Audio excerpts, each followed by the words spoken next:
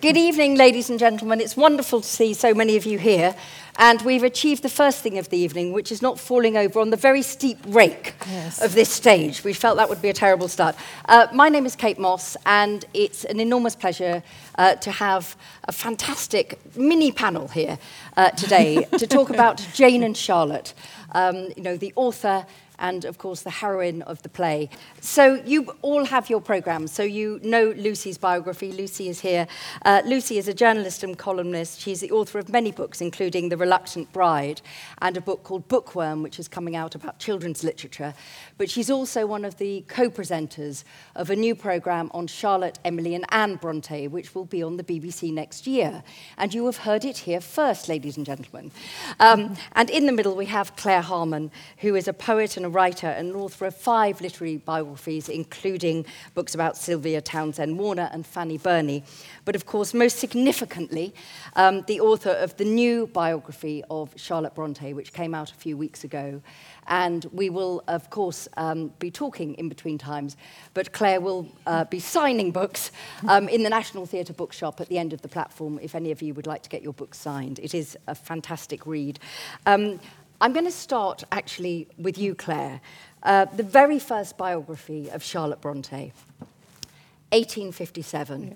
Mrs. Gaskell, Elizabeth Gaskell, asked by Charlotte's father to write it, which is an extraordinary achievement for any author's life. She was only 38 when she died, Charlotte.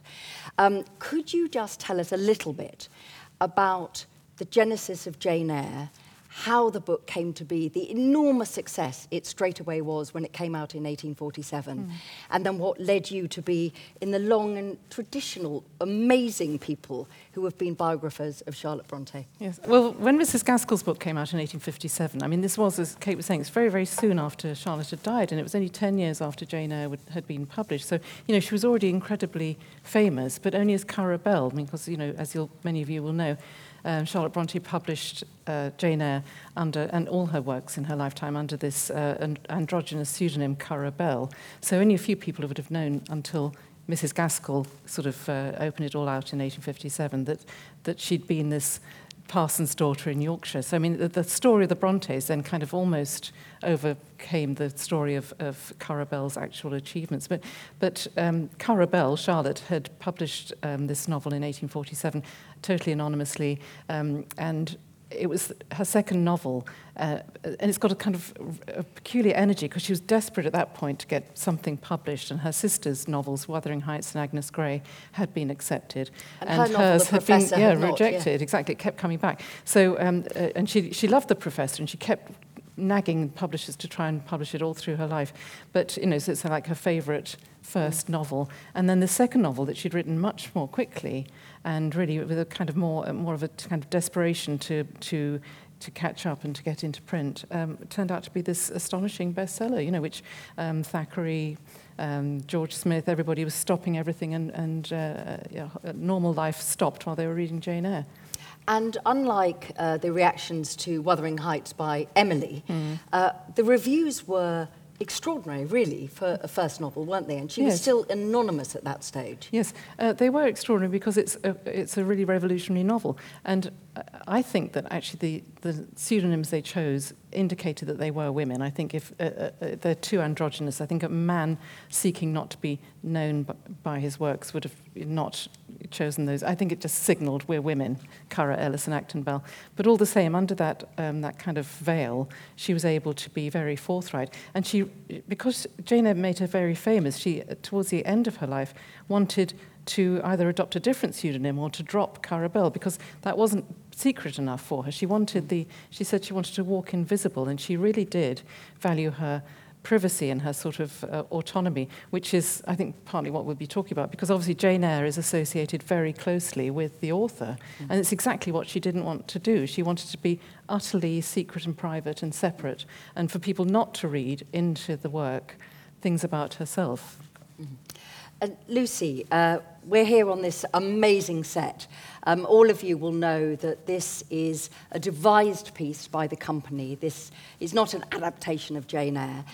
Sally Cookson, of course, is the director.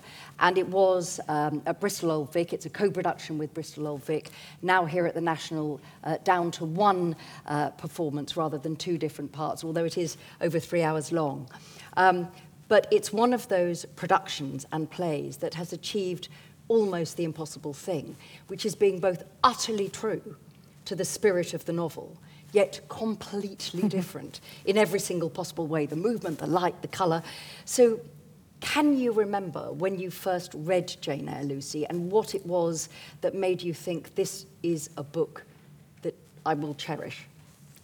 I can remember the first time I read it because it had exactly the opposite. It had all the light and the colour and the energy drained out of it because we were reading it aloud in class. In class, fantastic. Yeah. And pre-GCSE as well. So we hadn't even got the kind of teenage angst and hormones that really got going that it really would sort of bring something to it. So it was absolutely deathly experience. But the weird thing was, my sister read it, who has read 3 books in her life, and 2 of those are Haynes car manuals. Read Jane Eyre when she was 10, I think, something just ridiculous, and has loved it ever since. And when she was a teenager, we used to get phone calls with there'd been another adaptation on the telly or something, going, "They've got it all wrong again, they've got it all wrong." And I think what it comes down to is partly context, just how you come to it, but it's also a question of temperament. I'm much better suited to Anne Bronte's stuff, because I'm not a romantic, my sister's a romantic. I like the stoicism of Anne, and I like the sort of relentless, quiet horrors of Tenant of Wildfell Hall. Jane Eyre and Charlotte, I admire them, beyond the telling of it, but love them. It's too much. No, we're not doing that one tonight, because we discovered earlier in the green room that I'm an Emily woman, this is a Charlotte woman, and this is an Anne woman. We're not doing that today. Yeah. So you have to tell us why you like Jane Eyre. Okay. I like Jane Eyre. Very good. Because especially rereading it now after all these years, and having obviously done a bit of writing, not of quite the same genius, but I've done a bit of just the incredible voice that's completely unique and still speaks to you clearly across, however many 168 years, so many reading generations at least. And it just fascinates me that so much of the legend is true, that they were these isolated 3 on the moors. And what happens when you strip away, what can happen when you strip away so much of they were sort of oddly, I don't know if you agree with this, but I think they're sort of oddly free of social influence. They know of it, yeah. But because of their situation, they're actually relatively free of it, and that gives them this incredible freedom and voice and fearlessness. Yeah. And they would have been extraordinary wherever even if they'd been in the middle of London, I'm sure. But they have this great gift of isolation. Yes, they were. So yeah, they did. And that certainly comes through in Jane Eyre. That's part of its vitality, is that although the Brontes were all incredibly well read, they were well read in a kind of strange, home educated, as it were, way, and they had the run of their father's library, so they also, very unusually for girls, were reading Byron and lots of much more sort of outre writers. But what fascinates me about the kind of vitality of Jane Eyre is that it so nearly didn't happen. It so nearly wasn't published, and yet it still would have been there. It would have been an unpublished manuscript full of all this intensity, and Charlotte Bronte would still have been Charlotte Bronte, even if we'd never known anything about her. It's all packaged in that book right from the start, and it's quite amazing that other writers might have similarly. It makes you just wonder about the numbers game, doesn't it? Yeah, how many exactly. other women out there that just didn't have that weird, twisted kind of freedom, and that just went to waste. But you can't believe that that's just an incredible concatenation of circumstances that the 3 geniuses found themselves in. It's partly a product of their environment, so surely there must have been. Well, it's also, I think, when you look back, and you write about this so wonderfully in the biography, the idea that all of them knew that writing mattered. They were doing it all the time.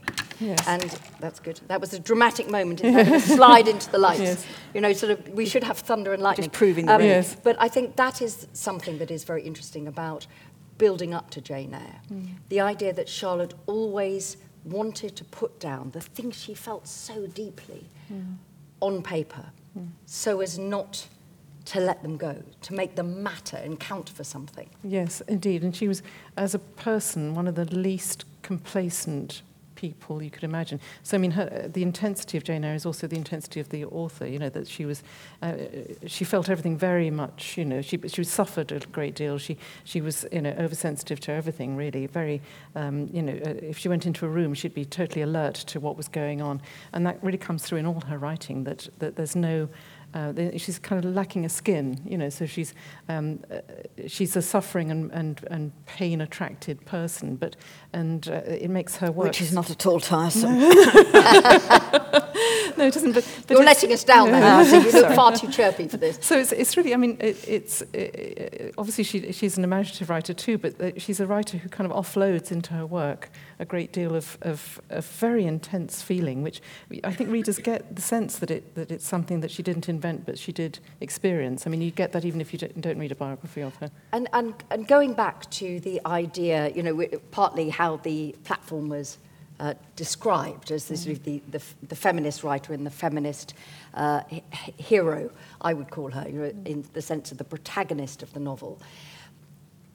It was a deliberate and very unusual decision that Charlotte made, that Anne and Emily weren't sure about, to make the protagonist, Jane, plain and small. Now, that does seem to me a very determined thing to do. You know, you already have one hand behind your back as a novelist. So do you think that that is one of the significant things about the novel that makes it live, that she's not the princess in the tower? Yes, indeed. Although, of course, she gets the happy ending, so the novelist is able to work it all around to, you know, for her to be rewarded in what might be an unconventional way, because she isn't gorgeous, she isn't privileged, and the whole point in Jane Eyre is that that Jane is equal. I mean, the word equality, egalitarian principles go right through it. And when the novel was published, a lot of people thought it was dangerously kind of revolutionary. It was in the year of revolution. It was the year that Marx was about to publish Das Kapital, and it was the year when Europe was going up in flames. And you know, so this anonymous novel did seem to kind of flow into a really revolutionary spirit. You know, saying that because Jane in the first episode says that she's, you know, when she's being bullied by the Reeds, she says she kind of rises up like any rebel slave, and you know, unjust. I mean, it's a word that comes through in this production a lot. And Madeline kind of shouts it out a lot, and you know, has Madeline, this kind of, who plays Jane. Yeah. So it's you know, it's really. I was fascinated by the adaptation because it really brought out that sort of revolutionary spirit of the book, and of course it's also a feminist book, but it's got all this kind of seething discontent and unquietness in it, which you know was almost, it's like Bronte's subconscious, because she was a Tory, and she was a kind of a parson's daughter in the backwoods in Yorkshire, and she would have certainly not she didn't want to be associated with revolutionary politics, but it just kind of comes out. Yes, because it's one of those things. I don't know whether you felt this when you first read it, Lucy, or indeed when you were rereading it, but actually to call it a love story is to misunderstand. And it's the sense of the unjustness about how children are treated, how women are treated, how poor people are. I mean, that is the theme. And was that something when you were rereading was more live in your mind? Now you're a grown-up as opposed to your sister going, oh, I want to be Jane, and, you know, go on the moors. I think what struck me now is that you've got this very, and increasingly rare nowadays, this heroine with an unshakable moral core, and the rest of the world and the plot and everything has to bend around it. You know,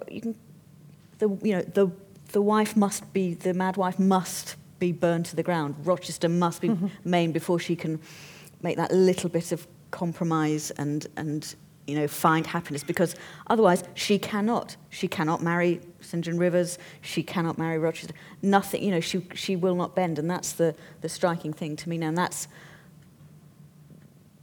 almost the most revolutionary part of it, and almost the most feminist part, that she is completely sure of herself, her morality and her position, and best she can do is wait for circumstances to change, because she certainly isn't. Although she's almost worn down by St John Rivers, isn't she? And well, who isn't? Yeah, exactly. I mean, God, he's no reward. But I mean, those scenes when Jane is desperately trying to just not have to accept him. Just not. Yeah, exactly. You know, just fight him off. We've all had dates like that. Yeah, exactly.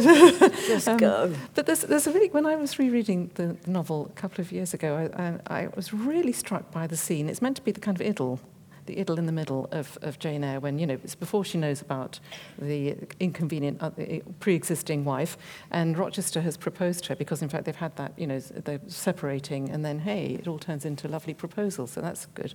But, I mean, she's a little bit sort of unquiet about it, and they go off to have the shopping trip. Yes, I love this video. You're so right about this. Yeah. Carry on. She goes on the shopping trip, and it's like sort of Pretty Woman. You think, oh yeah, she's going to be taken out and treated. And Rochester's flinging himself around the shops trying to buy her jewellery and stuff, and she is very sort of priggishly, really, it seems. Quite austere. Yeah, it's very austere. She's just herself. Yeah, exactly. But I mean, she's being very stringent, saying, oh no, I won't have that. Oh, that's a very Don't nice pink bauble me one. up, do you? Yeah, exactly. I'm going to have that grey one and the black one. That'll be fine to get married in. And but then what she says coming back, she says that she feels anger and degradation. It's so striking. You think, hang on. She's engaged to be married to the man that she's madly in love with, and he's kind of, you know, wanting to get his checkbook out. It's so correct for her to feel that, and it's still so shocking all these years later to have somebody actually express truly a feminist voice. Because what Jane is saying there is that until she's equal, it's a totally uneven playing field, and she wants to earn the money back to pay him back for that black dress. And because you know, the world is not equal, it's going to take her a very long time, but she's still on principle, and everything she does is on this kind of really rigid principle. She's going to do it, and until then she's going to feel degraded. It's brilliant. It's such an antidote to Because I'm Worth It. Because she really is, you know, because she really is worth it. I mean, that's the whole, Jane's point is that I really am worth it. I really am your equal spiritually and in every important way.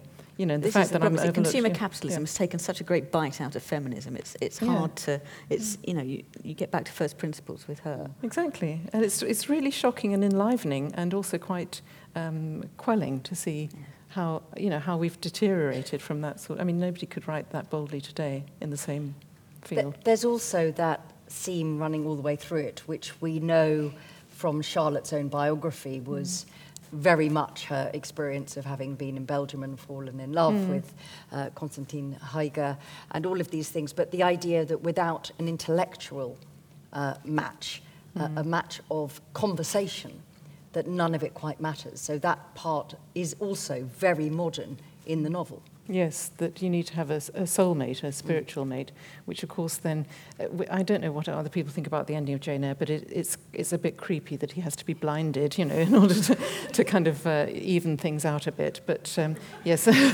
but then he kind of recovers a little bit, doesn't he? Kind of gets slightly better later on in time to see his children. Yes, yeah.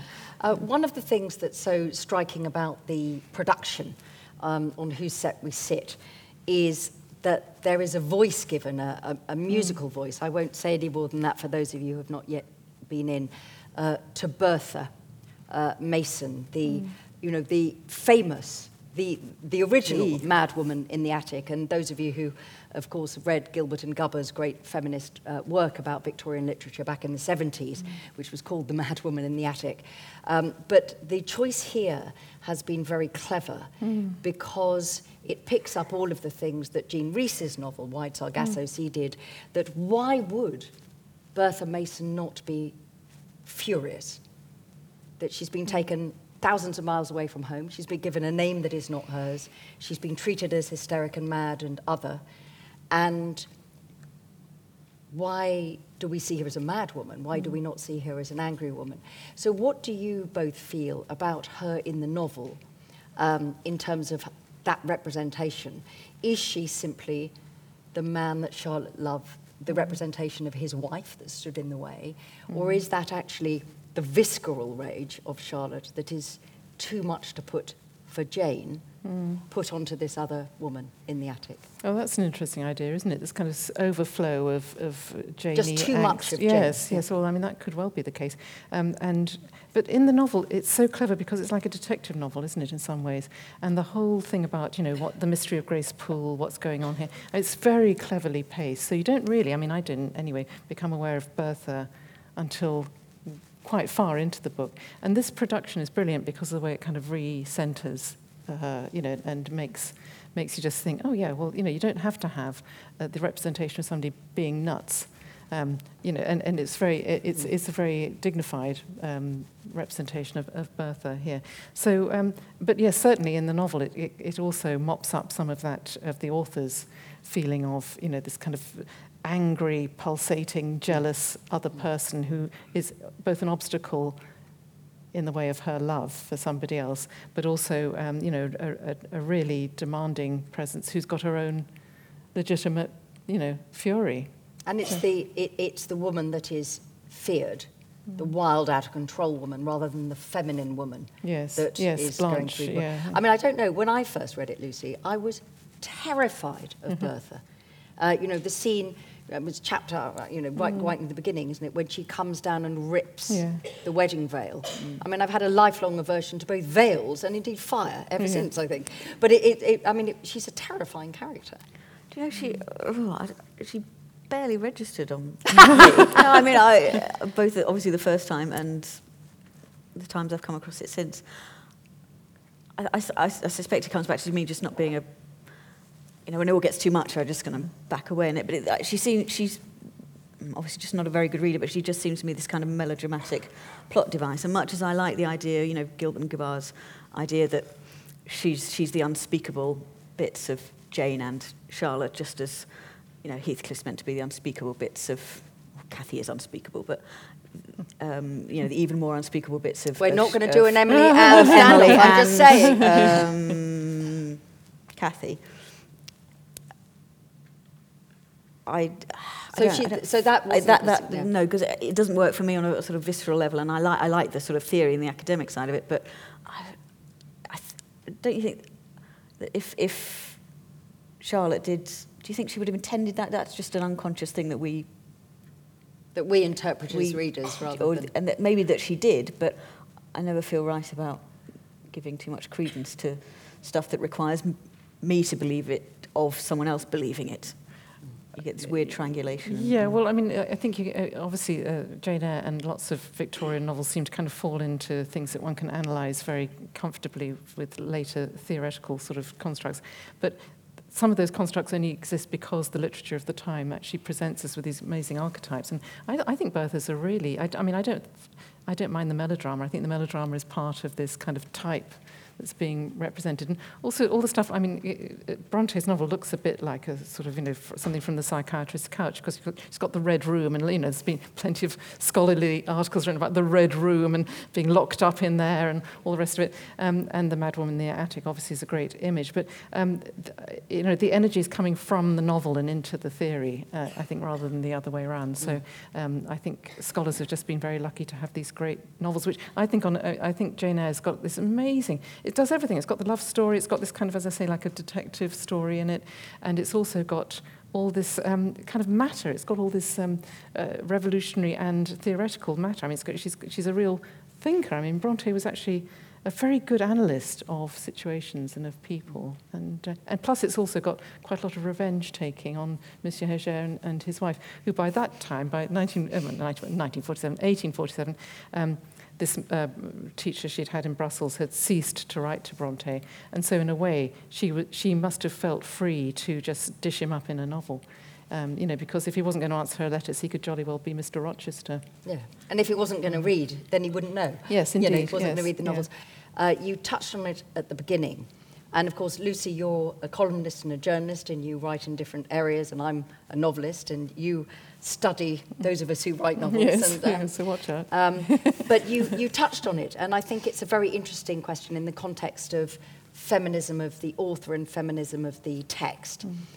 Is it a dangerous thing for any creative person to have a focus on their actual life, then corresponded into what is in the novel, that therefore suggests that the magic somehow hasn't happened, that this isn't imagination, this isn't genius, as Lucy said. This is simply autobiography. And I know the word autobiography appears on the first edition of Jane Eyre. Yes. So what do you think about that, the fact that we are putting Charlotte and Jane cheek by jowl? Is this a good thing for the writer or a bad thing for the writer? Well, as I was indicating before, she wouldn't have wanted, Charlotte Bronte wouldn't have wanted to be put right up next to her work like that. In fact, she wanted as much distance between them as possible, to leave her free to make her novel as autobiographical as she wished, without it being kind of redounding upon herself. And, writers write about what they know quite a lot of the time. I mean, not all of them, obviously. But Charlotte kind of almost absurdly put the little details of her life into books. I mean, Villette's full of trips to the salon. I mean, when you read it, you think, oh, did this woman ever do anything that she didn't put into a novel? Yeah. And they didn't even have expenses in those days. Exactly. Yeah. But it's because she... But Charlotte herself, when she was challenged by one of her friends about, lining up people in Shirley with people they knew in the West Riding, Charlotte said, how can anybody possibly think this was about X, Y, and Z when they were clearly very close portraits of X, Y, and Z?